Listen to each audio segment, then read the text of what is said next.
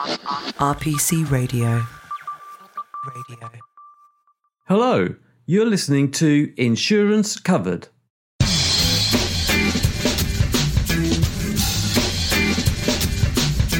Welcome to the podcast that covers anything and everything to do with insurance.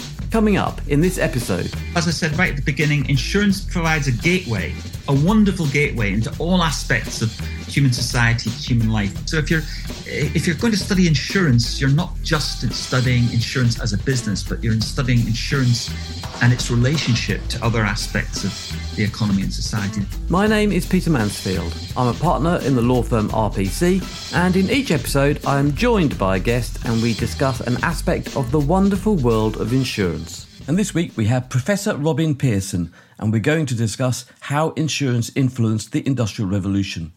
Robin is Professor of Economic History at the University of Hull, and although he writes widely on economic history, he has a particular interest in insurance and has been described as the foremost historian of the British insurance industry. The most recent of his many publications is a book entitled Delusions of Competence, The Near Death of Lloyd's of London 1970 to 2002, available from all good online retailers. But back in 2004, he wrote another book for which he won the Wadsworth Prize for Business History. That book was called Ensuring the Industrial Revolution, which is what we're going to discuss today. So, Robin, welcome to the podcast. Oh, thank you. Thank you, Peter, for inviting me. It's always fun to talk about insurance. It is indeed. But let's begin at the beginning. So what was it that drew you personally into history, and then into economic history, and finally into insurance history? My interest in history goes back to primary school, building Motte and Bailey castles with paper mache. So I've always been interested in history and always wanted to study it. And I studied it at university in Edinburgh. I did my PhD. It was really with my PhD at Leeds that my interest shifted towards economic history. So I think by the time I left Leeds, I was kind of more or less identifying as a economic historian. My first salaried job was working for a Cambridge scholar called Clive Trebilcock, who was a very well-known industrial and business historian who'd been commissioned to write the history of the Phoenix Assurance Company, which was one of the oldest companies still to survive in the early 1980s in Britain. It was 200 years old in 1982. And he'd been commissioned to write their corporate history. And I was hired as one of a series of research assistants that he'd employed. And that was really, it was the experience of working in this 200-year-old archive in the City of London that got me interested in insurance and opened my eyes to the possibilities of insurance illustrating or shedding light on all kinds of aspects of social and economic history. For example, if you research life insurance, then you learn about not just about demographic trends and mortality rates and life expectancy, but you also learn about medicine. You have to take into account attitudes towards suicide, the professionalization of doctors, et cetera, et cetera. So there's kind of insurance provides a kind of channel into looking at all kinds of aspects of human society and human economies over time. And the full title of your book from 2004 is Ensuring the Industrial Revolution, Fire Insurance in Great Britain 1700 to 1850.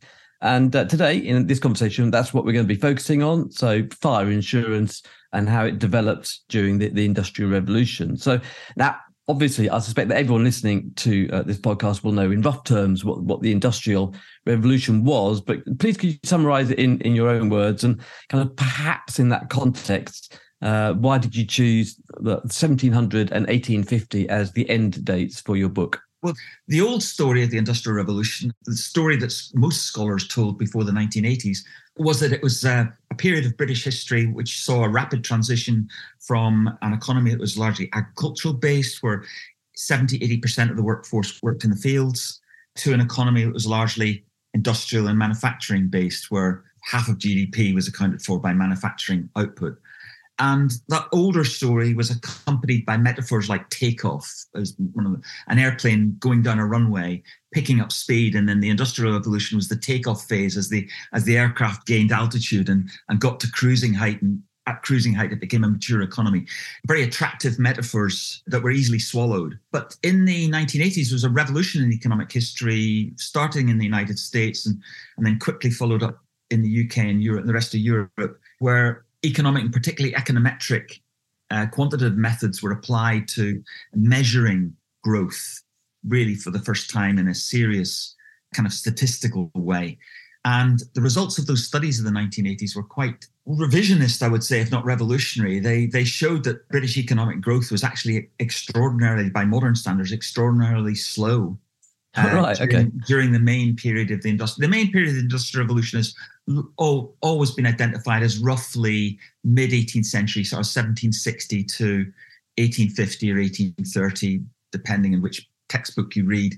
But during that period, growth was always assumed to be very rapid. And in fact, it turned out to be not much more than around 2% a year, which by modern standards, if you think of India today growing at 6.9% a year, according to the latest World Bank estimates, Britain was growing pretty slowly. So the new story really is of Britain undergoing a very long, slow transition out of agriculture towards industry. But within that transition, there are small pockets of the economy where there is actually quite very rapid change. The metalworking industries, iron and steel, the coal mining, and particularly the textile industry were, examples of these much more rapidly growing industries where there's lots of technological innovation, lots of new machinery displacing manual labor.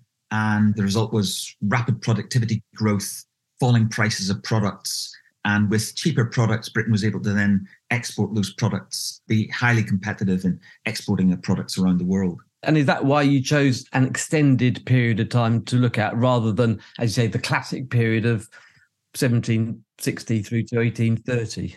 That's part of the reason. The other part of the reason is that fire insurance was not generated by the Industrial Revolution. Fire insurance had a long prehistory, if you like. There was 100 years of fire insurance before you get to the classic era of the Industrial Revolution.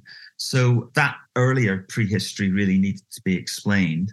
And what provoked you to write the book? And why did you focus on fire insurance? Because obviously we had marine insurance, a well-developed marine insurance industry as well, but you don't look at that in the book. So why is it that you focus on fire rather than marine? Well, the answer to that's pretty simple, really. To write the book, I was drawing on my experience of working in the Phoenix Archives 10 years earlier. And Phoenix had been an exclusively fire insurance company. They did no marine insurance at all. So as a scholar, I had no experience, virtually zero experience of marine insurance. I've learned since then a lot more about marine insurance, but my first area of expertise was fire insurance. I didn't go back before 1700, largely because I was nervous about my lack of expertise of late 17th century history. So I thought, and the first of the 6 London fire insurance offices that dominated fire insurance for the first 60 or 70 years of its history in England, the earliest one was founded in 1696 as the Hand in Hand. So 1700 I suppose my starting date should have been 1696 rather than 1700, but it makes it look more deliberate then, doesn't it? Yeah. Now, the question that by the end of this episode I want answered, Robin, is to what extent was Britain's Industrial Revolution shaped by the existence of fire insurance? So that's the question we've got in mind, and we'll get to an answer by the end. But let's start at the beginning. And could you introduce us to the world of fire in 1700? The Great Fire of London had happened in 1666, so a mere 34 years before 1700. So how long, that you've already mentioned the Hand in Hand was 1696. Was that the very beginning of fire insurance? Right. Well, the Hand in Hand was not the first fire insurance office. Promoters began to project possible new fire insurance ventures as early as the late 1660s. So in 1666, the Great Fire burnt down 13,000 houses in London. And there was a plan to replace those houses with new houses, about 9,000 new houses. It took quite a while for London to be rebuilt. In fact, it took a good decade for the city to be rebuilt. And during that decade of the 1670s and then the subsequent decade of the 1680s, there's a number of competing projects or ventures that are promoted in the City of London for fire insurance. Some of them are private ventures, like Nicholas Barbon's fire insurance office that later became known as the First Phoenix. Some of them were mutual ventures, like the Friendly Society of 1683. Others were municipal ventures where a promoter went to the City of London and tried to sell them his project for a municipally owned insurance corporation to be run by the City of London. So there are various competing ventures. Now, none of these early schemes from 1670 through to 1696, none of these early schemes survived for very long into the 18th century. The first fire office that did survive was founded in 1696 as a mutual society by a group of builders in the City of London. But they only insured buildings. They didn't insure the contents of those property. And then there was a spin-off company 10 years later called the Union, which spin-off company of the Hand in Hand, which focused purely on insuring contents. So by the early 18th century, you're beginning to get companies that are established on a relatively sound financial basis. Throughout the 18th until 1782, in fact, 6 companies dominated London fire insurance, 3 mutuals, 2 of which I've mentioned already, the Hand in Hand and the Union. Then another company called the Westminster. And then there were 3 joint stock companies, the Sun, which was founded in 1708, relaunched in 1710, became the most important fire insurance company in England for most of the 18th century, and was also the first fire insurance company to develop an extensive network of agencies outside London as well. The 3 mutuals largely focused their business on London and the surrounding home counties, but the joint stock companies that came along, the Sun, and then followed by 2 others in 1720, the Royal Exchange and the London Insurance Company, those 3 joint stock companies made big efforts to extend their business nationwide. And what was the general attitude towards fire? Because obviously nowadays fires are rare, and we obviously take lots of precautions to avoid fire. But there's a fascinating bit in your book about the fact that back then fire was just, it was God's will. It was, there was a laissez-faire attitude towards fire. It happened, kind of move on. So a fatalistic or providential. Yeah, exactly, fatalistic. Yeah. Well, another story that is a bit misleading about fire insurance that's often used to be told is that insurance was the kind of the classical embodiment of Enlightenment and rationalist thought. Insurance was the industry that measured risk, priced it, and bundled it up and sold it as a commodity, and was the one of the driving forces of increasing a popular awareness of risk and the need to prevent risk. In fact, those kind of fatalist and providentialist attitudes that you're talking about, it's God's will, can't do nothing about fire, and they survived remarkably long throughout the 18th century and into the 19th century, along with superstitions, belief in witchcraft and magic. It's too easy to think of late 18th century Britain as being a world, full of rational economic thinkers. So the story that fire insurance simply educated the British public to take, to more rationalist, enlightened approaches to risk prevention is a bit of a stretch. I think it's. And of course, this is a period where there was. We forget now with electricity and just how dependent people were on candles and coal fires, and in your book that there seems to be an endless supply of people boiling things and or vats of lard or things like that, and or boiling linseed oil, and you say all of these activities which we would now regard as extraordinarily dangerous, but were just done all the time in these buildings which may well have been built of wood. Warehouses where everything inside the warehouse was flammable, and the warehouse itself was made of wood. The whole place was a disaster area. Absolutely, and especially in places like London, there's a lot of manufacturing industry in London. People think of London as a financial centre and a residential, high-end residential property, but there's a lot of manufacturing industry in London. A lot of the manufacturing industry in London was done in the basement or the back rooms of people's houses. So it was quite common for people to combine their residential dwellings with their occupations, whether it's lard boiler or so it was quite common for residential property to have these kind of hazards as well. There wasn't such a clear division between your occupational life and your residential, your domestic life as there is today. Now, we've already touched upon sort of the developments of the first kind of 50, 60, 70 years of the 1700s. And you're saying that there are kind of these six main kind of insurers, fire insurers, who sort of dominated that period. But kind of talk us through the second half of our 150-year period. So the period from around the 1780 mark through to 1850. How did things change in that period? Well, the driving force behind the growth of fire insurance from 1700 up to the 1780s had been the growth of the population and the growth of residential property. 95% of property that was insured was residential property. So that was clearly the driving force behind the development of fire insurance. The reason 1782 is a break in the development of fire insurance is because of taxation.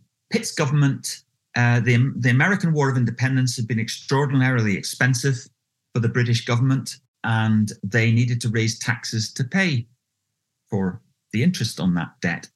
And they introduced, for the first time, a percentage tax on sums insured against fire insurance. Basically, the ministers and their civil servants in Whitehall looked at fire insurance and said, "Hey, this has become a big business, and all we've done for the last 100 years is to tax policies." Paper policies. There was a flat rate of 5 shillings on an insurance policy. You bought an insurance policy, you had to pay, everybody, regardless of how much you insured, had to pay a flat rate.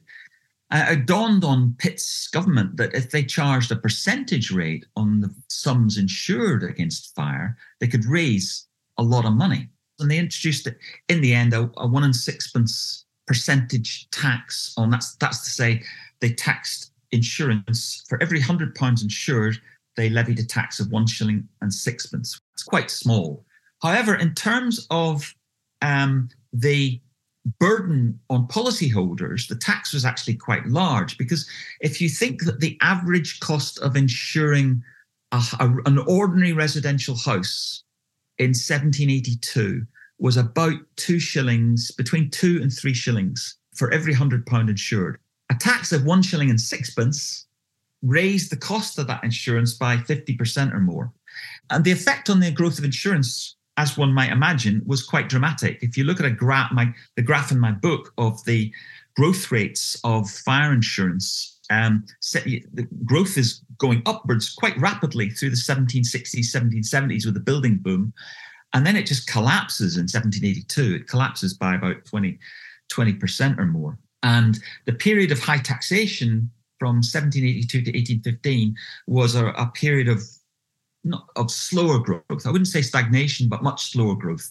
And then after 1815, and the wars are over, England's victorious against France, the economy picks up again, and there's a huge increase in British exports. That drives an increase in capital investment, in particularly in the textile industry, the cotton industry. There's a whole bunch of new cotton mills and machinery, like power looms, are invested in the 1820s and 30s. So there's a lot more insurable property becomes available through the period in the decades after 1815. And that then allows fire insurance or stimulates an acceleration, a pickup of growth, a recovery, if you like, of the industry after 1815. And you see a lot more new fire insurance companies being founded to compete with the older London companies coming into the market and driving down prices, making fire insurance cheaper. And that's really the story from 1815 to 1850. So really it's kind of a 3-phase story. The period of growth driven by population and residential property before 1782, the slowing down of growth between 1782 and 1815 due to the sudden tax burden. And then after 1815, a resurgence of more rapid growth with more companies entering the market, greater competition, more sophisticated risk classification and underwriting, and a whole bunch of other things that I could talk about. Okay, and for this episode, we're obviously talking about the Industrial Revolution. So we're thinking about mills and mines and transport, canals, and in due course, railways. But you said earlier on that the vast majority of fire insurance was residential rather than industrial. What was it that provoked that? And why was it that insurers didn't get more involved in the industrial side of things? Well, a couple of things. First of all, there wasn't a lot of big industrial property to insure before the 1780s, before the emergence of large cotton mills and large woolen mills, large textile mills. Secondly, there was a lot of property that was uninsurable. A large chunk of the industrial activity associated with the Industrial Revolution was not touched by fire insurance companies for obvious reasons. They didn't like insuring forges or furnaces or coal mines or salt quarries or brickworks. They didn't insure metal workshops in Sheffield and Birmingham, for example, all because of the sources of heat. But if you look at the textile industry, as mills began to proliferate from the 1780s onwards, they became a real major focus of attention for the English fire insurance offices. And they struggled to know how to price the risk associated with steam engines and carding machines and power looms and so on and so forth. And they kept putting up the price, mills kept burning down, and they began to realize that if they cooperated with each other and collated the information that they had on mill risks, then they could come to a better risk classification. And that's exactly what they did. From the 1780s through to the 1800s, there were regular meetings of the big three London joint stock fire insurance offices that had agents in the north of England, where the industrial property was.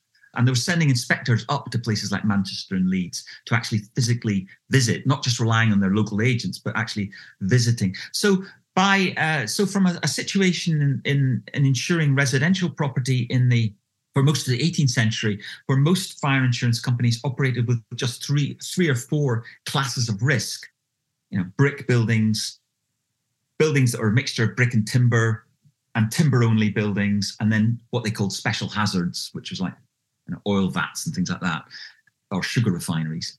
They moved from a situation of developing the fire insurance industry on a very simple four-category classification to the book of rates that developed by the London fire offices by the 1820s had over 100 classes of risk, including multiple categories of different types of mills, silk mills, flax mills, woolen mills, cotton mills. So through cooperation, through bitter experience and a very steep learning curve with mills burning down, and also through a lot of cross-subsidization. This is one of the arguments I make in my book, that the profits insurance companies made on the safer residential fire insurances, a lot of that was cross-subsidizing the losses they were making on mill property until they got to a point by the 1820s and 1830s where their underwriting of mill property was much more sophisticated. Their knowledge of the risks involved with new types of machinery was much greater. We spoke earlier on about the fact that lots of people approached fire in a fatalistic manner. To what extent was that still the case by 1850? And if society had become less fatalistic by then, to what extent was that due to the fire insurers and the existence of fire insurance? I think you can distinguish between the ordinary worker and labourer who probably still had, in some parts of the country, especially rural parts of the country, still retained fatalistic attitudes, providentialistic attitudes towards fire and other types of risk, floods, other disasters.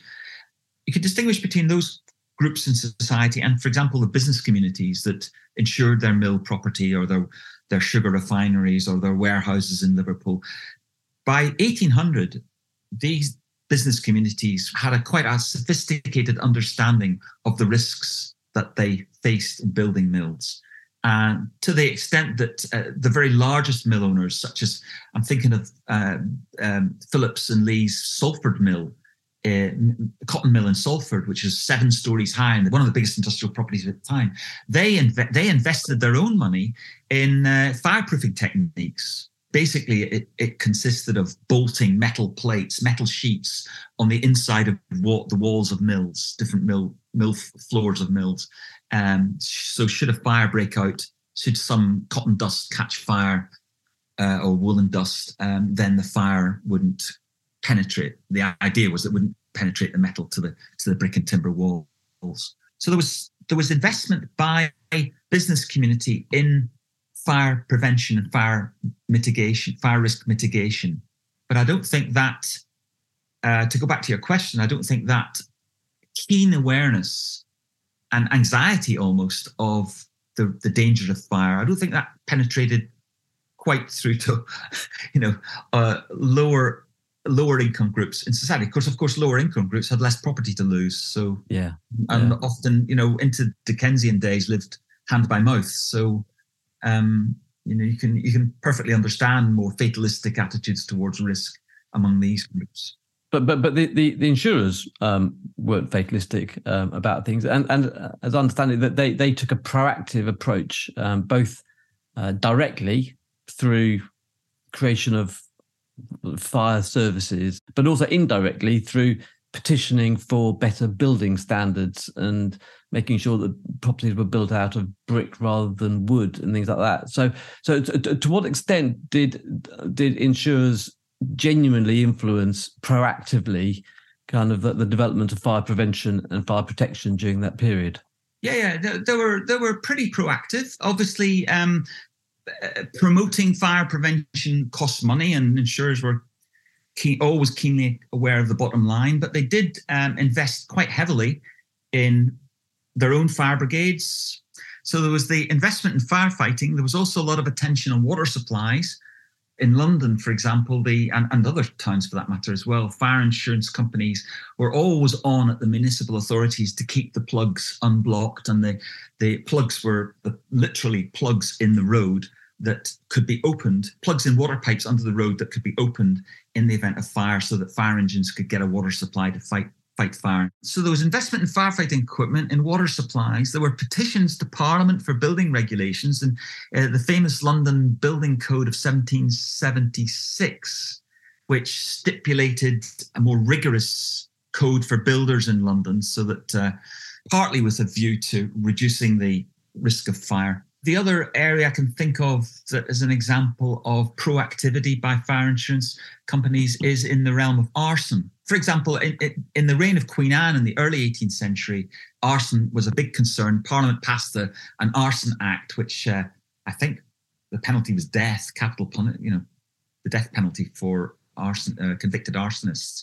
So there were repeated campaigns against arsonists. There was the promotion of fire prevention, and there was active firefighting by the London Fire Brigade was originally the combined efforts of the London insurance companies pulling their resources together to found a London fire engine establishment in the early 1830s. And out of that came the Municipal London Fire Brigade that we have today. So the insurance companies were quite proactive, I would say. And we should say that these fire insurers had remarkable longevity as well. In a world where most companies don't last very long at all, a lot of these early insurers are still with us, aren't they? So you've mentioned the Sun as the biggest fire insurer in the 18th century. That's now Royal and Sun Alliance, RSA Group. And the Royal Exchange became Guardian Royal Exchange. And a lot of these companies are still with us, aren't they? Yeah, there was a big merger wave in the late 19th century, or some of the older companies got swallowed up. And then again in the 1960s and the 1980s and the 2000s, there were, repeated mergers and acquisitions and waves, which where some of the older names of older companies disappeared. But even before these merger waves, the longevity, you're absolutely right, the longevity is remarkable. There are very few fire insurance companies go bust in the whole period that I studied. As I said earlier, my first salaried job for the Phoenix Assurance Company was to do the research for its commissioned corporate history in 1982, and that was a 200th anniversary of the company. It was a bit ironic that within 2 years, the company got taken over by it's one of its oldest rivals, the Sun. So Phoenix got swallowed up by the Sun. But yeah, the big insurance groups today are really all amalgams of much older insurance companies. Right at the outset, I said we wanted to answer a question in this podcast, and I wanted us to be able to answer the question, to what extent was Britain's industrial revolution shaped by the existence of fire insurance? So overall, Robin, how would you analyse the impact and influence of fire insurance as opposed to marine or life insurance on economic and social change during industrial revolution Britain? It sounds an easy question to answer, but it's not. It's a very difficult question to answer because causality is always something very difficult to put your finger on, cause and effect. What I can say is that I haven't come across a single mill owner who didn't build a mill because he couldn't get fire insurance. So if you were to put me on the spot, I would suggest that the Industrial Revolution would have taken place anyway, or at least would have got up and running in terms of the expansion of industrial property and the shift of capital, labour and land, resources from farming into industry. That trend, that process would have happened anyway without insurance. That doesn't mean to say that insurance didn't have an impact or shape, to use your term, shape the Industrial Revolution. I think it did. And to support that conclusion, you can point to the fact that virtually every textile mill in Britain had insurance by the early 19th century. If you read the letters of mill owners and manufacturers, there was a widespread expectation that fire insurance was just something you buy when you launch an industrial venture, whether it's textile manufacturing or sugar refining or brewing. More particularly, I think fire insurance helped shape the Industrial Revolution by pushing mill owners to a greater awareness of risk, pushing them towards making their workplaces safer, their buildings safer, reducing the risk of fire. And by reducing risk, then by extension, you could argue that increased incentives to invest.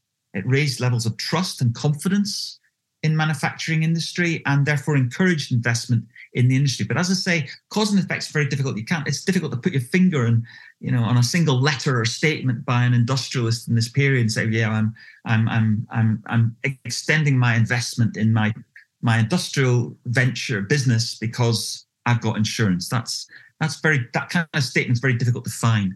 And for any listeners out there who want to know more about it, then I heartily recommend Robin's book, Insuring the Industrial Revolution, Fire Insurance in Great Britain from 1700 to 1850. But finally, Robin, to conclude, what bit of advice would you give to a young academic historian kind of who is thinking about researching insurance? Two things. First of all, as I said right at the beginning, insurance provides a gateway, a wonderful gateway into all aspects of human society, human life, whether it's living with climate change or studying the slave trade or suicide, life expectancy, medicine, and so on and so forth. So insurance is a brilliant gateway into it. So if you're going to study insurance, you're not just studying insurance as a business, but you're studying insurance and its relationship to other aspects of the economy and society. The second point I would make is that insurance has a wonderful pool of untouched research material.